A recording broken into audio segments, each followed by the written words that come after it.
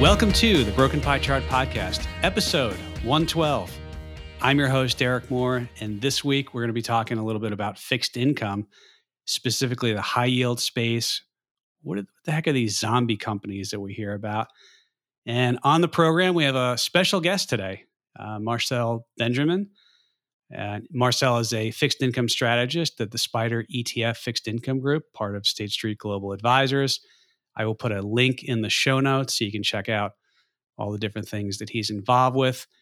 Prior to joining State Street, he was an investment strategist at Swiss Re and also spent time at Guggenheim Partners and began his fixed income career, part of the BlackRock Group. Marcel also holds a BA and BS from University of Penn. I guess you call it Penn, right? And then an MBA from Columbia Business School. So I guess you're qualified to be on the podcast with those types of credentials. So welcome, Marcel. Thank you. Thank you so much for having me. So is it Penn, right? Or is it University of Pennsylvania? I forget. That's right. The University of Pennsylvania also goes by Penn. Penn for short. All right. Well, Marcel, thanks for coming on today. I'm excited to talk to you. You know, one of the things for me, before I understood bonds, I was attracted to bonds because deal with options, and a lot of the math with options about how spreads widen, about how we do volatility and different things like that. It just appealed to me. But I think bonds sometimes, people go on CNBC and they talk about spreads widening and they talk about high yield or this AAA rated bond or triple C, but nobody really gets into it. And so I was really glad to have you on because I think you'll give some really good points and input and explain some of this stuff. So first of all, we think about the bond spectrum. Obviously, everybody knows about U.S. Treasuries and how they're rated, but what does it mean to be considered high yield? Yeah, that's a good question. So, I think it's important to understand that credit ratings in general, are determined by the rating agencies. They have a very nice business going for them. They're nationally accredited, or I guess some government entities have accredited them. And you might have heard about some of them. That there are quite a few, but there's three that really dominate, and those are Moody's Investor Services, S&P, Standard & Poor's, and Fitch Ratings. And they're very good businesses. In fact, the largest holder or investor in Moody's Corporation is Warren Buffett and Berkshire Hathaway. He really likes that business, I believe, because he views it as a business that has a nice moat around it.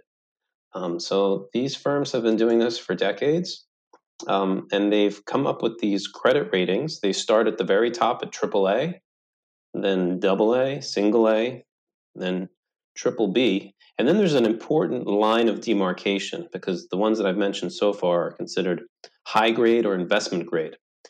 And then anything below that, the letters that I'm going to say now, are considered high yield or speculative grade. So there you begin with double B, single B, then triple C, and then you could keep going, double C, single C, and then D, which sometimes stands for default. And then each of these tends to have a plus or a minus. So you can be rated double A minus or single B plus. So there are many different levels. But when we talk about high yield, we refer to the ones that are rated below that triple B minus. So starting at the double B plus and down. And actually, you might hear Moody's actually does it slightly different. They'll call it Baa3. So it gets a little bit confusing. I'm not going to get too much into that, and I'm sure you can find stuff about it if you Google it. But it's not just corporate bonds and issuers and companies that receive ratings. These rating agencies, they rate a lot. They'll rate countries.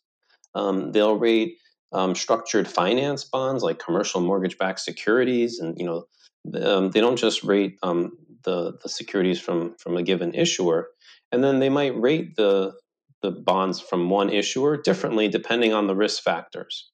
And so a lot of this really has to do with the probability of default.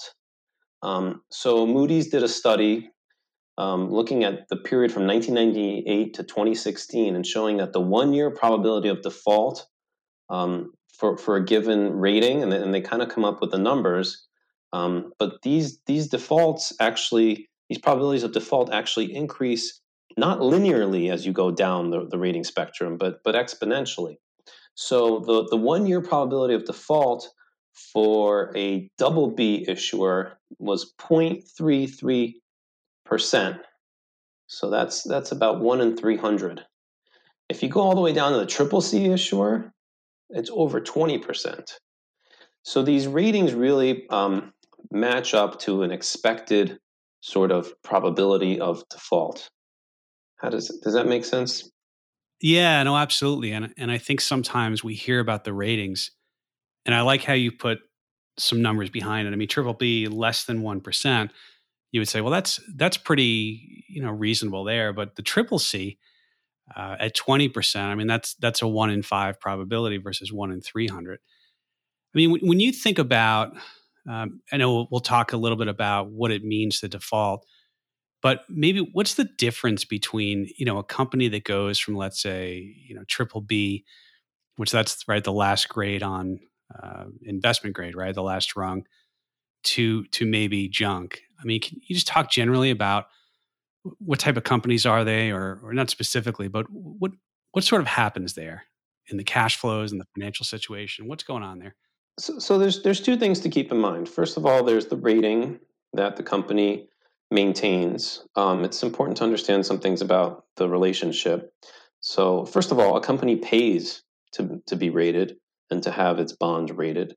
That's important to know because there have been some articles over time about how that can be a challenging dynamic when you're paying. But it's no different than other businesses, auditing and so on. So but when you pay to get that rating, you provide the rating agency a lot of information about your company, and some of that information that you're providing is actually can be material non-public information.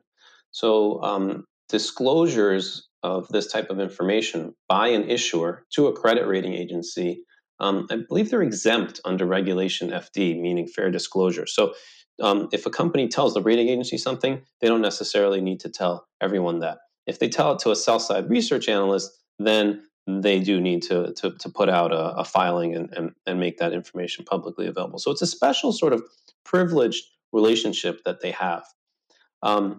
But the rating agencies need to maintain their credibility, and they rate these companies and their bonds based on certain financial metrics. They look at leverage ratios, debt to EBITDA, interest coverage ratios, and other information that's more qualitative in nature, such as their business plans. So when a company is in an investment grade, they have to think about who the buyers of their debt are, and there are different pools of capital that buy investment grade debt versus below investment grade debt.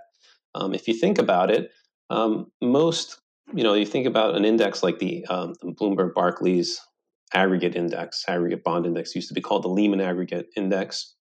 All the securities that are eligible for that index and all the money that is trying to follow that index has a requirement that they buy investment grade rated securities. So if your bonds are downgraded from investment grade to below investment grade as a company, you are no longer eligible for all those pools of capital that are tracking that index. Now you become eligible for all the high yield mutual funds and other strategies there, but it's a different and smaller pool of capital. So for a company, the cost of borrowing, your cost of debt, is lower the higher your ratings are. But as a company, when you are thinking about your financial ratios, and to the extent that you have some control in terms of how you're operating your business to avoid that downgrade, you may choose to work hard to avoid it and maintain your relatively low cost of capital and the interest that you pay on your debt. That said, you may say, you know what? I'm okay with it. I'm okay with being downgraded. And there was actually an example of that last year, because last year was a year when we had many fallen angels, and that's a term that refers to companies being downgraded from investment grade to high yield. We had some companies that really couldn't avoid it because their businesses deteriorated pretty rapidly. You might think of Delta Airlines as an example of a company that was, facing significant challenges, and the airlines continue to face challenges around the pandemic. But we also saw Kraft Heinz, actually, I believe it happened before the COVID began, as a company that was downgraded from investment grade to high yield, and from triple B to double B. But the reason for that downgrade is really because companies can engage in activities that are more shareholder friendly or more creditor friendly. And so, while I wasn't by any means privy to the behind the scenes conversations that Kraft Heinz management was having with the rating agencies, I would imagine that there was some element of it, because some of this was out in kind of the public and in the news, that Kraft could have cut their dividend and chose not to. By paying a nice dividend, a company is being friendly towards their shareholders. But as a creditor, you might say, well, I'd rather the company hang on to that cash and reduce or eliminate their dividend altogether. On the flip side, there are times when companies take out more debt in order to buy back equity and engage in stock repurchase. And that could be considered something that, again, is an equity friendly to your shareholders, but unfriendly to your creditors, by taking on more leverage to buy back shares. But companies have all these levers at their disposal, right? They make these decisions. So a downgrade from IG, investment grade, to high yield isn't always such a terrible thing. And there are instances where companies have sort of done it thoughtfully and mindfully, that they've wanted to do it. But for the most part, it tends to be that companies see deterioration in their business, and in their profitability and their earnings and their ability to cover their interest payments, and the things I mentioned before about leverage, and that will typically lead to that. And then when that happens, you have all the investment grade bondholders thinking about whether they need to sell these bonds, because they may no longer be eligible for the mandates that they're running. Now, an insurance company may be trying to have an investment grade bond strategy, but may say, you know what, I still think the Kraft Heinz bonds that I own, even though they've been downgraded to below investment grade and technically aren't part of my mandate now, I'm just going to hang on to them. I don't really want to sell them at a loss. I feel comfortable that they will mature at par. But there are other types of mandates that say you can by no means own anything rated below investment grade. And so those investors become forced sellers. And investors sell in anticipation of the fact that there may be forced sellers. So you definitely see a price dislocation occur as bonds move from the investment grade pool of capital to the high yield pool of capital. That's a great description, Marcel. And it reminds me, somebody who maybe the first day of their well, maybe not the first day of their MBA program, but it's like that, the weighted average cost of capital, that formula you see in every page of the textbook. It feels like that. What you just said sort of puts color around that and how companies make those decisions. I did have a question around, before we get to maybe the risk of defaults historically, and thinking about '08 versus 20, or 21, what we've seen. A lot of times you mentioned insights into companies and their cash flows and their balance sheets and those types of things. Short duration, typically, you have more visibility. In other words, if you're looking at a company 1 year out and you're looking at cash flows and you're looking at, you've got a little more certainty. Are they going to be able to make the payments on the debt? Of course, a bond is you're borrowing and you've got to make normally semi-annual payments. But the further you go out, if you've got a higher duration, there's a little more uncertainty. Is that kind of the way you view things, or how analysts in general look at things? More risk in long duration, and maybe last year was sort of the outlier where companies really needed to restructure debt. If you're a cruise line and you have debt that's coming due, probably have to pay a little bit more. You just talk briefly about that aspect of it. Yeah, so I think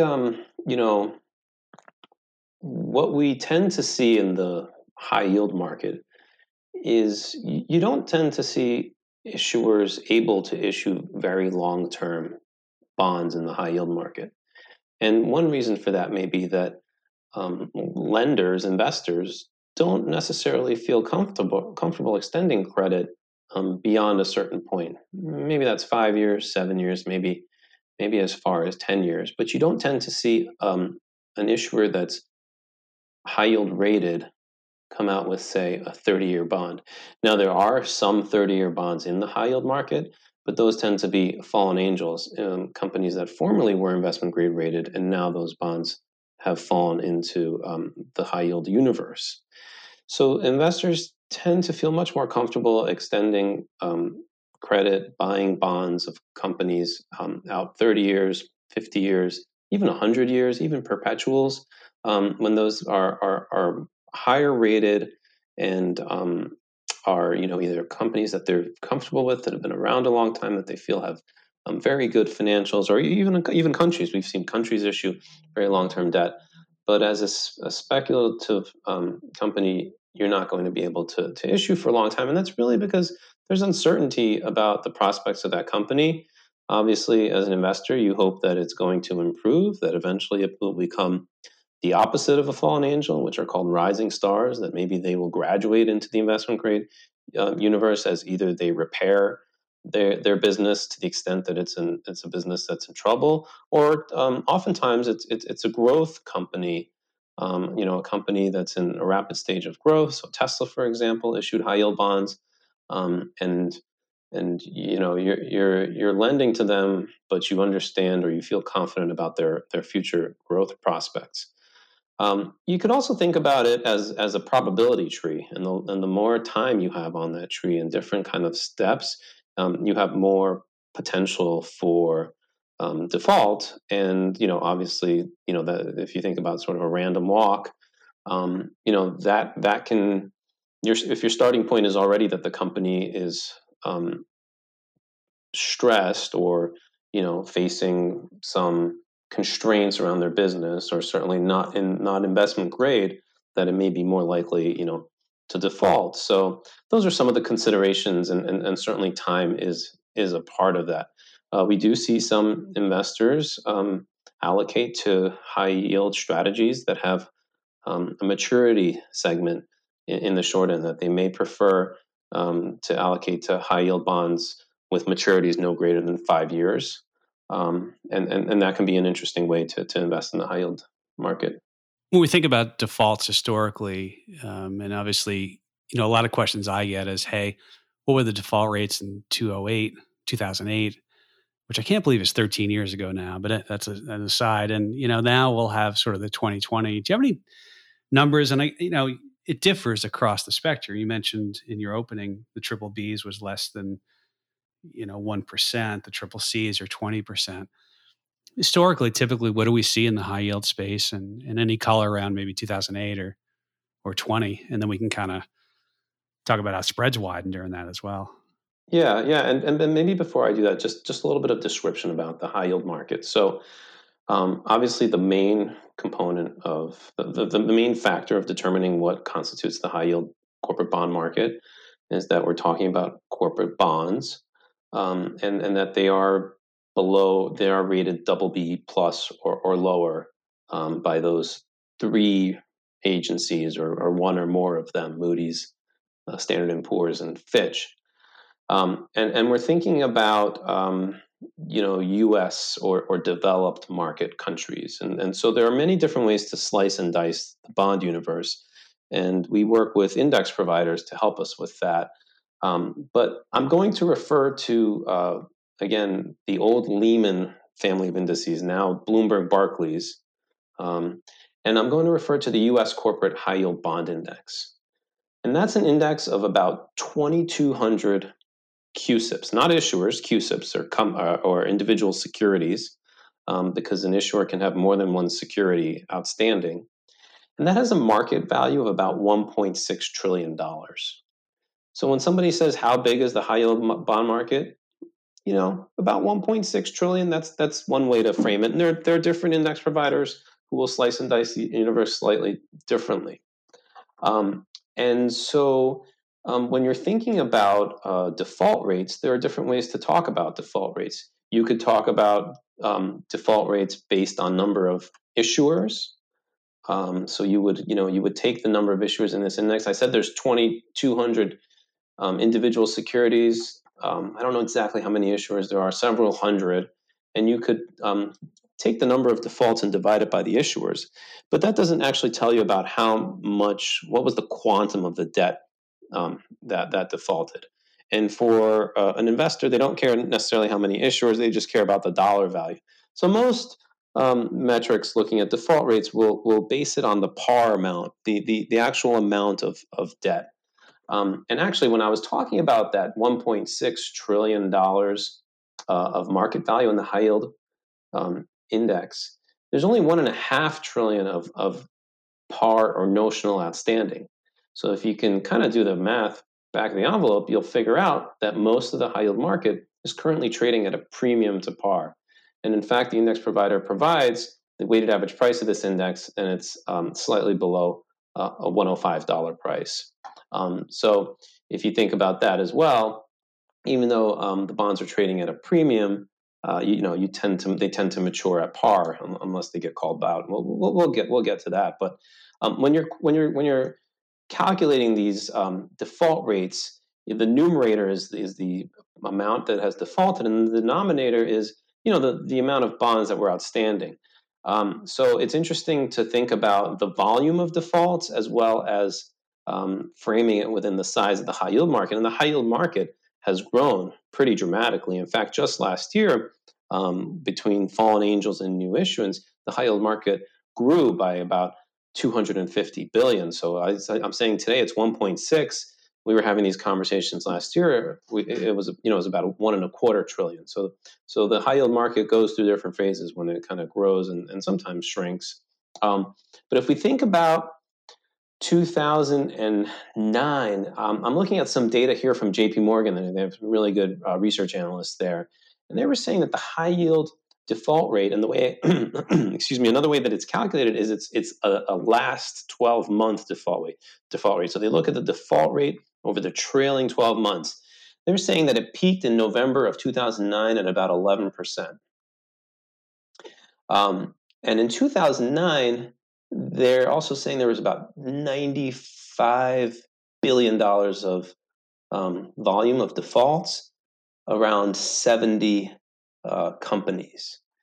And so that's important to frame because they also have that, I said 11% in 2009. Back in January of 2002 was also a big default wave, about 10%. But in 2002, only about 55 billion of volume because the market was smaller there. So I'm just kind of mentioning all these things because it's important to frame these conversations and understand both an amount of debt and then as a proportion to the broader high yield market. Last year we did see elevated defaults. Depending on who you ask, the peak was somewhere around 6% in 2020. Again, a trailing 12-month default. And ever since then, it's been declining. JP Morgan's forecasting about a 2% default rate for 2021 and 2022. So, it was a large amount. It wasn't anything that we hadn't seen before. There are also a couple other things that I would add to that, which is that there is something called a distressed exchange, and some folks look at the distressed exchange as part of those numbers. And so what is a distressed exchange? Well, according to Moody's, it's when a distressed company offers creditors new or restructured debt or a package of securities in order to have a diminished obligation relative to the original obligation. So it's kind of like a prepackaged bankruptcy, if you want to think about it that way. But without actually filing for bankruptcy, they exchange their existing bonds for new bonds and other types of securities and kind of go through that process pretty quickly. And a lot of times those companies are owned by private equity sponsors. But, it's important to think about those distressed exchanges as well because technically, they have a lot of the same characteristics as defaults. It's a long answer to your question, Derek. Yeah, no, I think that's great. And one of the things, the tells that I watch in the market is we look at spreads widening. And of course, spreads, we think about the high yield spread. In general, it's right. It's high yield is if the average is 6% and U.S. Treasuries are 1%, That's the quick math says, your high yield spread above US Treasuries is 5%. Of course, I also see people quote the high yield spread at different tranches, the triple Bs versus the triple Cs, or and things like that. But that's one of the big tells, and it's similar actually to what we see in the options market, how we see premiums rise or spreads widen within the bid ask spreads. But we think about the high yield spread. There's different parts of that. I think I remember seeing the triple Cs widen considerably. So maybe it'd be good to go through that, and then there's an implied risk of default. And it's been some time since I ran any of those calculations, but your spread sort of implies a probability of default, not a certainty. So what's going on there with talk about that aspect of it? Yeah, so let me take that second part first. So if you're investing in a security, and let's say the example you used, you get 5% or 500 basis points, to use bond jargon, you have to ask yourself, am I being appropriately compensated? What am I being compensated for? In the very basic sense of investing in this asset class, you would hope that that incremental spread that you're getting will more than compensate you for any losses given default. So not just defaults, but losses given defaults. Because when a company defaults, it's typically not 100% loss on those bonds. Those bonds will go through some sort of bankruptcy process, or this type of distressed exchange or something like that I mentioned, and you will have some sort of recovery. And the historical recovery rates, again, some data from Moody's and an analyst, a very incredible analyst from Deutsche Bank named Jim Reed, who does an annual default study, the average recovery rates for senior unsecured bonds hovers around 40%. It's actually pretty amazing historically. And this is data going back from 1983 to 2019 in one of the recent reports that I was looking at. So you invest in a bond at par.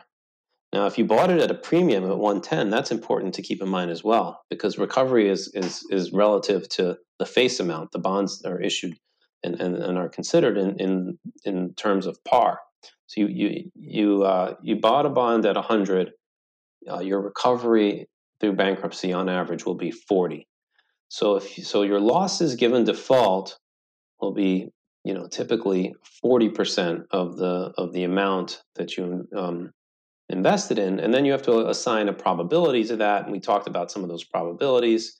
But when you're investing in these securities for that 5%, you want to be compensated should you have this type of default. And of course, investors don't look at this in isolation from one bond. They want to have a diversified portfolio of high yield bonds. And so they're looking at these numbers and doing this math across the portfolio and weighting them by the different position sizes. I have a 1% allocation to this company.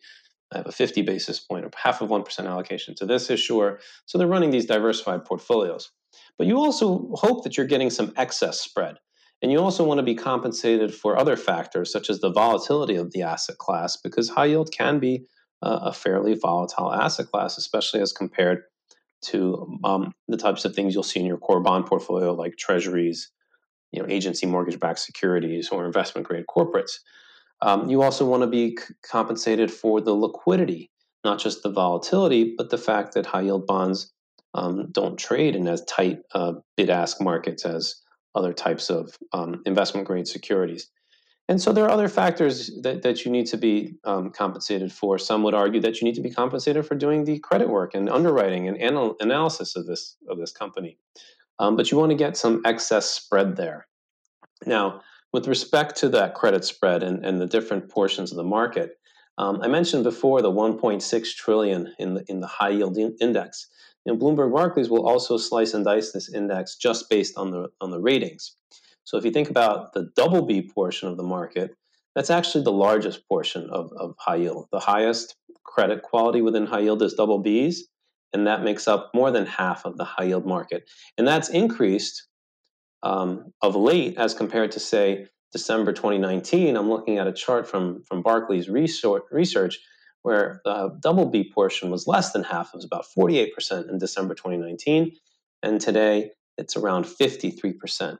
One reason for that may be the large amount of fallen angels that happened in 2020, and when those companies are downgraded, unless something has deteriorated very rapidly, they typically are downgraded, one or two or three rungs at a time, and so they were probably triple B rated or triple B minus, and they fell into that double B bucket, and that may be one reason why that bucket has grown.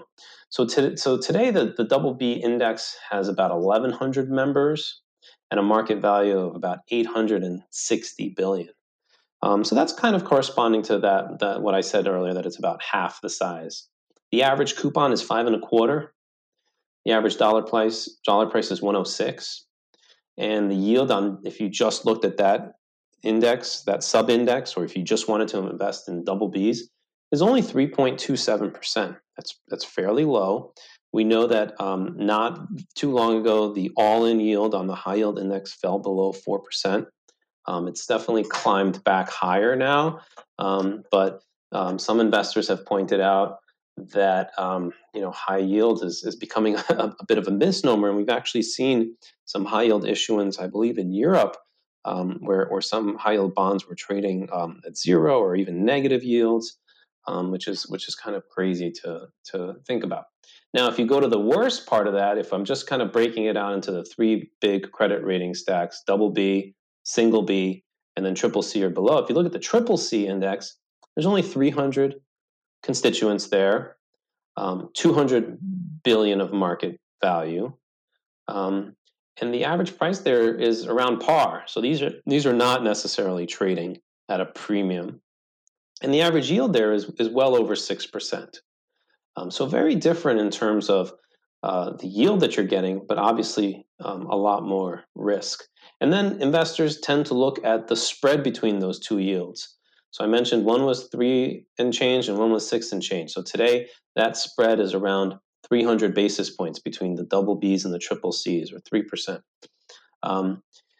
In April of 2020, that differential was 11%, 1,100 basis points. In late March of 2020, double Bs were trading around a 9.5% yield, and triple Cs were around 19.5%. So the 11%, you subtract those, you only get 10%, but that was in March, and in April was actually when the differential peaked at 11% in this recent environment.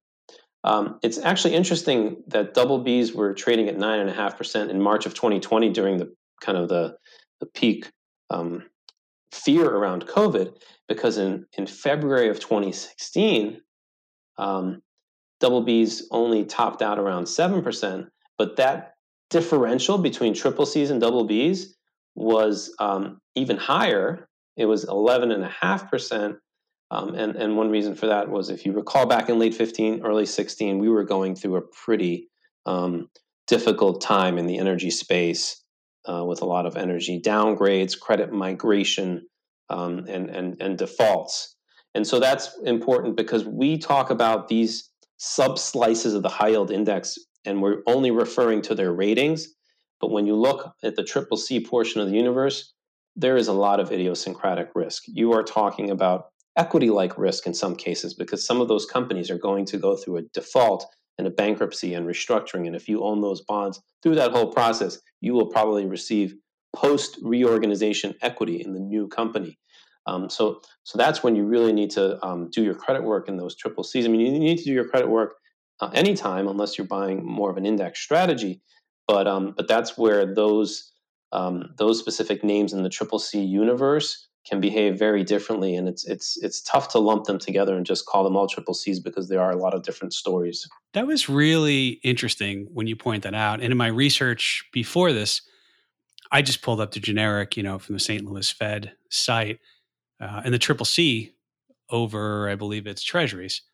And I said, yeah, that's interesting. We think about what we went through last year in 2020, but I did pick that. And of course, 2008, 2009, according to my data, the spread was it topped out close to 37%, meaning, U.S. Treasury is 1%, you're getting 37% yield to maturity, right? Which means those bonds are sold off. But you already told us the triple C's, historically have about a 30% default. But I was glad you brought that up, because I think that really gets to the heart of it. Not all these bonds are the same, and you pointed to the energy space. So, but it kind of was surprising to me. I mean, middle of the pandemic, we're shut down, and so yeah, I was certainly glad you brought that out. And those spreads. So the back of the envelope is, what do we do there if we want to take a spread and then impute a probability of default? Like, how does that work? Yeah, so I mean, there's different ways to do it. I think the simplest way is to divide. So the implied default rate would be this credit spread divided by 1 minus the recovery rate. So basically, the credit spread divided by 0.6. But that's a simplistic way to look at it. And arguably, your credit spread should offer you compensation for more than just defaults and losses given default. When we think about the default process, and I know I want to get to, I want to ask you about some zombie companies. So maybe you can briefly just explain, okay, I own a high yield bond, and I own this bond, and more likely I own a fund, right? And the fund deals with this. But if I have Jim's bait and tackle shop, and I'm going to assume they sell fishing rods and fishing supplies, right? If they default, it means they can't make the payments anymore, and so they go into default. What does that mean? I own a bunch of tackle and bait. Can you just kind of give us some color on what that looks like? Yeah, it's a good question. So, I'm not an expert in distressed debt or bankruptcy and restructuring. I did take a class on bankruptcy once at the law school when I was doing my graduate studies. But I will tell you that those items, those assets, they are important, because collateral is important when you're approaching this type of dynamic in the life cycle of a company. So if a company is in distress, oftentimes they'll get something called DIP financing. That's debtor in possession financing. And that lender becomes the most senior lender. And that lender is going to receive a pretty high, nice coupon for doing that lending, but they're not going to engage in that type of business unless there's collateral available. So, the DIP financing is important during restructuring under corporate bankruptcy law, and it may be used to keep a business operating until it can be sold as a going concern, if that makes the most sense for creditors. So you often see that, and you hear about the stalking horse, or another company that's going to come in and buy some profitably or certainly reasonably profitable segment or business unit or portion of a company, and that can provide capital and assets to other creditors when the company is in kind of this stress mode. But if ultimately it's decided that the company must close, then there's a liquidation of assets, and there's someone who stewards that whole process. But yes, ultimately, inventory, what you talked about, the bait and fishing rods, what have you, that will be part of the liquidation. They'll go through and they'll liquidate all the furniture. In fact, I remember, there were auctions around, the swag that Lehman Brothers was giving to their employees, thermoses and all this stuff. So yes, ultimately there may be liquidation, or you might have another company come in and buy the inventory. Let's say you're talking about a retailer selling clothing; they might buy all their clothing, and it really depends on the asset. And again, I'm not super familiar with how those liquidations happen, and you tend to have a pretty severe haircut. But yeah, there are companies that specialize in that. I think all the office chairs at Lehman Brothers were sold off. So yeah, ultimately, and all that goes through that bankruptcy process and is used to pay creditors. And obviously, the secured creditors already have ring fenced certain collateral, and the unsecured creditors are going to have worse recoveries because they just have a general claim on the assets of the firm. No, that's great. And probably this was undergrad finance 101. It's like the first week. It's sort of the order, right, of the capital structure. It's senior loans. I'm simplifying this, right, but senior loans, the bondholders, the preferred stockholders, and equity, and some derivation of that. We'll leave that maybe for another discussion. But no, that's great. And I think it's as you said, there's a lot into it, and you don't get nothing, right? Because there are assets to sell. I didn't know that about the Lehman. So that the foam drink holders and the keychains, they're selling that stuff off. I didn't know that. That's interesting. So let's talk a little about, in the remaining time we have, the zombie companies. And I was watching. I think somebody went on Bloomberg TV, and they were talking about how you've got all these unproductive companies that all they do is, they can't grow. But there's a little nuance to these, and maybe you can just, because I think it does. This is really a high yield focused fixed income discussion. But when we think about zombies, this is directly related because it deals with debt. So what are zombies, and why do we care about them? And, why are they being talked about? Yeah, so that's interesting. I think it's funny, before this call, I mentioned to my wife that I was going to be talking about zombies, and she gave me a funny look. And I think, you know, zombie companies are certainly getting some press. And I think that's probably because of the name. And, whereas I do read research that has really nice charts of fallen angels and rising stars and other terms that are more established in the vernacular of high yield investors. I think zombie companies, while the term is known, it's probably lesser known, and it's not always exactly precise what we're referring to when we're speaking about zombie companies. I'll start with a very basic definition. And there's been Bloomberg News had an article about this recently, but there's been some studies and conversations about zombie companies for a long time. So, at the very basic level, it's a company that isn't generating enough operating earnings to cover their interest expense. And so, Bloomberg News was talking about these zombie companies getting their nickname because they kind of limp along, much like zombies. They're unable to earn enough to dig out from their debt load, but they still have access to credit. They're able to roll over their debts, and they're not necessarily forced into bankruptcy. But they tend to be a drag on the economy, because they obviously are still operating. They've got assets tied up, and yet they can't really afford to invest in their business, or really build their business. Now, they're not a new phenomenon. I was actually doing a little research, and I came upon a report from the BIS, the Bank of International Settlements, back in September 2018, talking about zombies in the context of the lost decade in Japan in the 90s. And they also tried to characterize zombies as this broad measure of a firm that has an interest coverage ratio of less than 1, which is what I said earlier, but that has happened for at least 3 consecutive years. I think a lot of the press that came out in 2020 was, or more recently, and early this year, was about zombie companies that really only began being zombies in 2020, because so many businesses had their revenues challenged in very dramatic ways in 2020. Again, you mentioned them, the airliners, the cruise companies. But I don't think that all those companies had been in that state for prior years. And I'm not sure, when we look at some of these numbers, if they really apply to a 3-year period.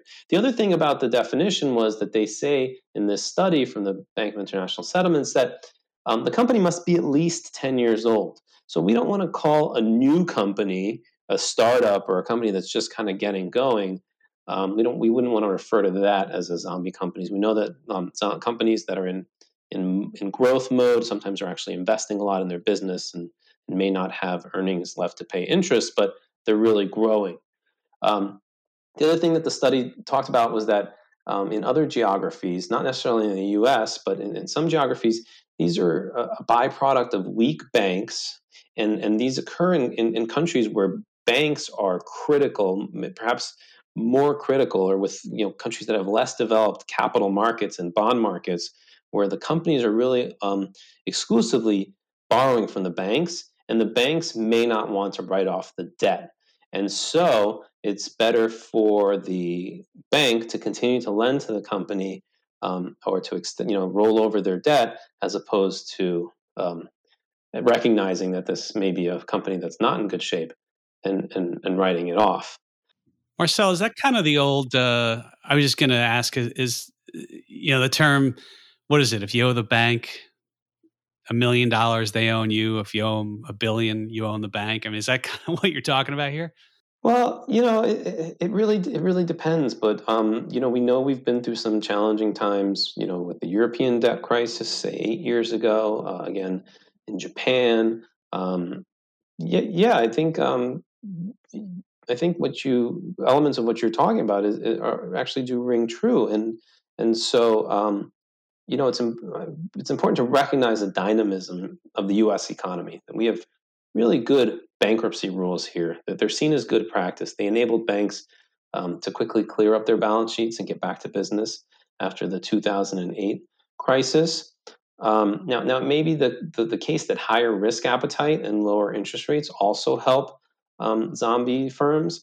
And one of the things that some say the Fed has done is to really encourage risk taking. And in 2020, it was probably a good thing, in the sense that instead of just saying, well, all the cruise liners and all the airlines have to fail because of what's going on in the pandemic, and the fact that people are flying, we see half as many people, or whatever the numbers were, they were pretty draconian, where airline travel was effectively stopped, and cruise travel was was truly just completely shut down. The Fed and the government recognized that this was not a permanent situation, or at least that was the hope. And so they wanted to encourage continued lending to these companies, and not necessarily having a massive wave of defaults caused by a pandemic, which was really you want to talk about a black swan event. Some call it a gray swan, because there's been certainly plenty of press anticipating, or studies anticipating a pandemic, but certainly it was a terrible event. So you could argue that certainly there's been higher risk appetite, and then of course we know that we have been in a period of lower rates. So there may be more zombie firms. It really depends on how you view it. And then, like I said, these are much more prevalent in other countries. So I was just reading a little bit about this. There's an article in the Wall Street Journal in December that talked about Korea, and data released by the Korea Capital Market Institute, that there were 4,000 such firms in Korea, subject to external audit in 2019. So companies that are actually being audited. So of course there may be more, and that was more than twice the number a decade earlier in 2008. So other countries that have different types of capital markets and bank lending systems may have more zombie companies. It may be true that we've seen more in the U.S. I'm hopeful that as operations resume, as more folks are flying or cruising or whatever those businesses that are challenged by the pandemic, as we start to reopen, that those revenues and earnings and business prospects improve, and that some of those fall out of the zombie firm bucket. But of course, we may see some defaults, and some companies unable to recover. I just love the name. I think that's why it gets popular. People talk about zombie companies, right? I mean, and by the way, I mean, you're giving an absolute masterclass. This has been tremendous, and how in depth you've gotten in the high yield space and bonds. I know when we originally talked, we said, I want to talk about M2 expansion, and we would never do it justice. We'll have to have you back on that.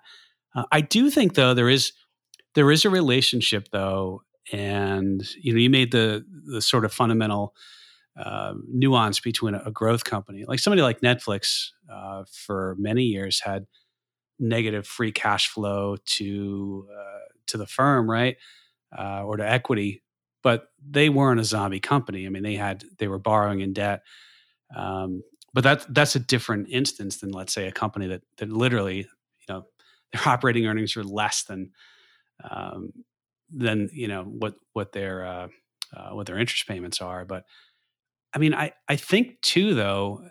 I mean, you mentioned earlier in your remarks about how was it high yield in Europe? You're actually seeing I don't know if it's gone negative yet, but almost zero interest rate. And so, I mean, that's one of the things people bring up, I guess, with zombies. If rates ever materially rose, they would be more zombies than they already are. And I mean, I guess that gets into too. I mean, a lot of people look at these and are like, "Hey, you're unproductive. You can't grow. All you're doing is you're, trying to maintain the business to cover the debt, right?" So, um, I guess that is the risk, right? I mean, if rates rose, but then also, what about the unproductive resources? And you can briefly touch on that. Yeah, with respect to the negative high yield, it's actually yeah, and the company, there were a few companies that were mentioned. So, there's different sort of milestones that the market looks at. First of all, can there be a high yield company that will see its bonds trading through the zero bound, which in my mind is very artificial. You know, what's the difference between a negative yielding security that's yielding negative 0.1% and a positive yielding security that's yielding 0.1%? Well, it becomes sort of a behavioral bias. Investors say, oh my God, it's negative. But the difference is only 20 basis points, and 20 basis points isn't a lot. If I said it went from yielding 1.3 to 1.1%, you'd shrug your shoulders and say, well, who cares?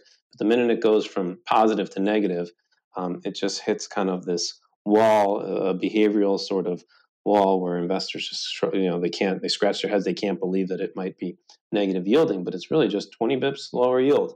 So I think that's interesting. But the press loves to kind of seize on this, and they are unusual. So it is, if it's called a high yield security, having a negative yield is certainly unusual, and you could call it an oxymoron.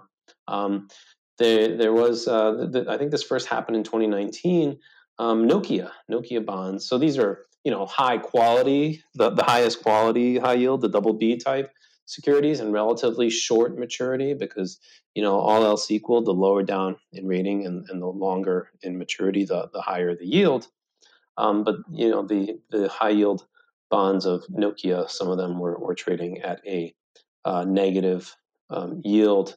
The U.S. packaging company Ball Corp had a Euro junk bond trading at a yield of minus 0.2%. But that was, a 1-year bond or a 2-year bond, so relatively short maturity, but still important in terms of that context. But even just looking at the double B index for Euro high yield bonds, at the time and back in 2019, it was under 2% when they were first talking about these negative yielding securities. So every asset class in fixed income is considered relative to another. You have the base rate, sort of the benchmark rate, your sovereign bond yields, and so that's important to have that context to frame it, to think about. Well, I am getting a negative yield if I invest in 10-year bunds, the German government debt. So I may appreciate a security that's offering 2%, even though it may not really square with the moniker high yield.